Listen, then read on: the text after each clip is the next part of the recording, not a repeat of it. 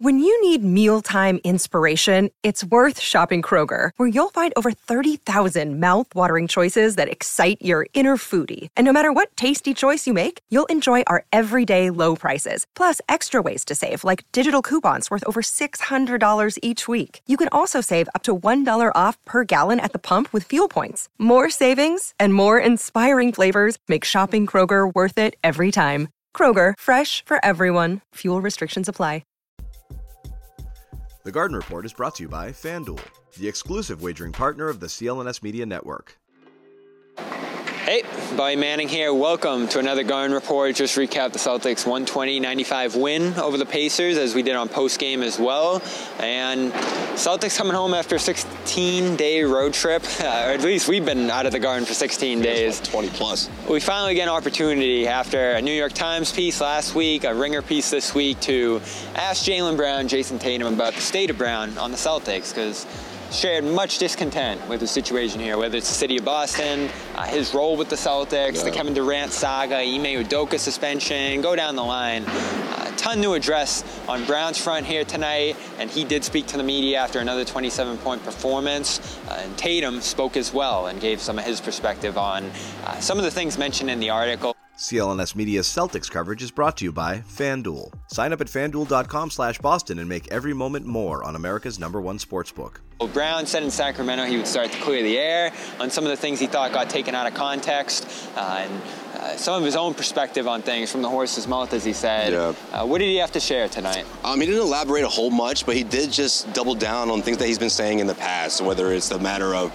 people, if you don't speak out for yourself, people are going to build a narrative for you. So, people can take that for what it's worth, but also he's focused on basketball. The Celtics team obviously wants to get back to the NBA Finals. He told me that he competes, or he thinks about what happened last year every single day, and that's the driving force that pushes Jaylen to want to get back there. And honestly, when you look back at the comments that he said and compare it to what he said after this game, a lot of it is just him getting things, maybe not getting things off his chest, but more of finding an open space to say, to pick a time to just reflect. And that's what happened in that interview.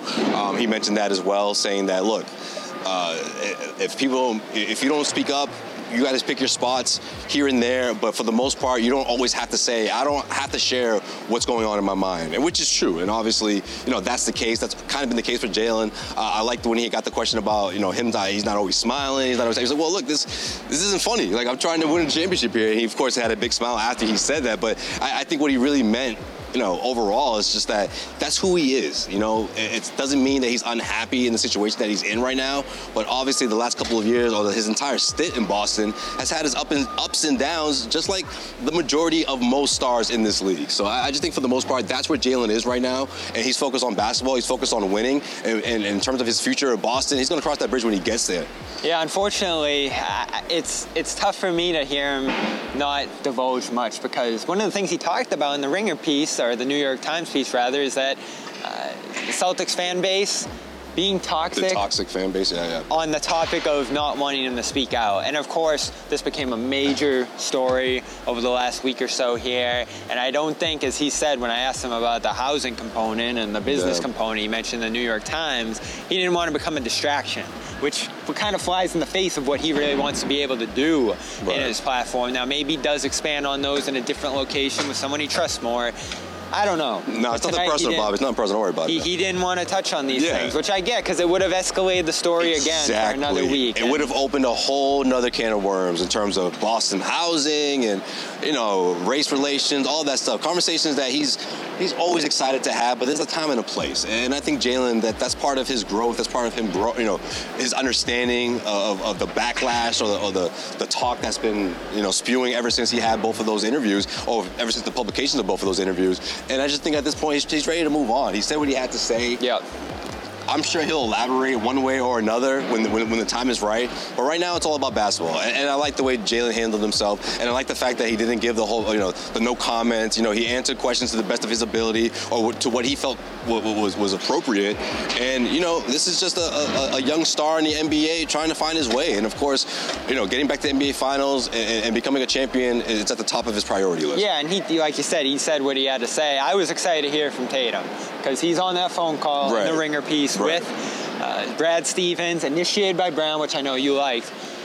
Yeah. I asked him to share a little bit about how he tried to put Brown at ease in that moment, and he didn't get too deep into it, but he said, we need you, effectively. We know that, the team knows that, the fan base knows that, and that's about where it stopped. Yeah. I know John on the show mentioned wishing he said a little bit more complimentary comments from Tatum in terms of lifting up Brown. I think we compared it to how he talks about other stars in this league. Yeah. I'm glad he addressed it, but as you said, could he have initiated a little bit more there? Could he have stepped up in that moment? And especially when it came to the picture, showed a little bit better leadership when it came to keeping this group together in an uncertain moment, because it clearly bothered Brown that he appeared in a picture with Tatum. He said he didn't know where the energy was at and what the direction of the franchise was at that time because he saw that picture. Well, yeah, because this is a guy who's in a league that changes always, year after year. I mean, you can go down the line. I won't spend too much time on it, but, man, it was Kyrie Irving doing his thing at point guard spot, right? Oh, actually, you know what? Let's take it back even further. You know, when Jaylen was a rookie and Isaiah Thomas is his all-star point guard, and the moment he got hurt, he's flipped for Kyrie Irving. Kyrie Irving and Jaylen don't see eye to eye right away. He's gone all of a sudden, and then Kemba comes. You know what I mean? Like, that constant change. I mean, they traded Kemba too. Yeah. It's gonna keep, and they traded Kemba. You know, it's gonna keep any all-star, any top-tier star a bit weary. You're going to be kind of careful. I mean, if he was... talked about it making him kind of cold and untrusting. Well, if he was the clear-cut number one guy on this team, which obviously isn't, because he's not... Jayson Tatum, you're not going to hear his name in trade rumors. You know, it hasn't happened once, so clearly there's a hierarchy, and we know what it is. And I don't think that Jaylen's upset about that, but I just think he wants to feel like... involved? He's not just an asset. You know what I mean? Like, people can say what they want about the trade rumors and that, superstars do go through that time after time again, but when you think about the unique situation or the experience that Jaylen's gone through in this city, you know, as a member of the Celtics, this is some of the most drastic changes that any organization will go through. Yeah. We've never seen a head coach be suspended for a year and then never come back.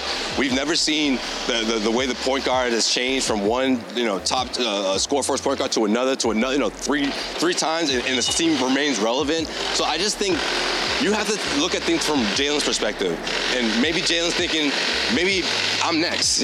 Well, this is why he wants to feel involved on things, and Gasper said this on the Garden Report last night when I had him on. Logan Murdoch, who wrote the piece, said it with some, involved knowledge, given his relationship with Brown. When we talk about what would put Brown at ease right now and what can the Celtics do to keep him in Boston, it's that conversation factor, keeping him involved in discussions like these. All those personnel moves you talked about, I bet Brown was involved in none of them. Yeah, that's a good point. And when it came to his own future on the team, it took a phone call from him he had to call get the inside scoop. Yeah. So we knew the Celtics fumbled a little bit at the time. Not coming out and saying we're not trading Brown, not addressing it until it went out of control for weeks and it became an everyday topic in the offseason. And then internally, it doesn't sound like they addressed it. And we kind of gleaned this from Grant when he spoke during the offseason at a camp that we caught up with him at. He didn't know if it was going to happen or not. I think everyone on this team looked at it and said, we might have Durant or we might have Brown. I guess we'll see when we get to camp. Yeah, no, seriously. I mean, that's really what it was. I mean, and I like that Jaylen opened up about that. I don't think it was a bad thing.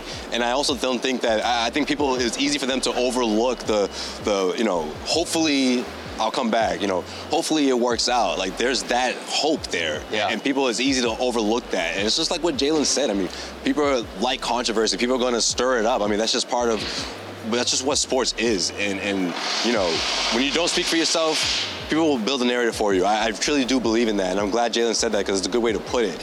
You pick your spots when you want to react. Jaylen picked his.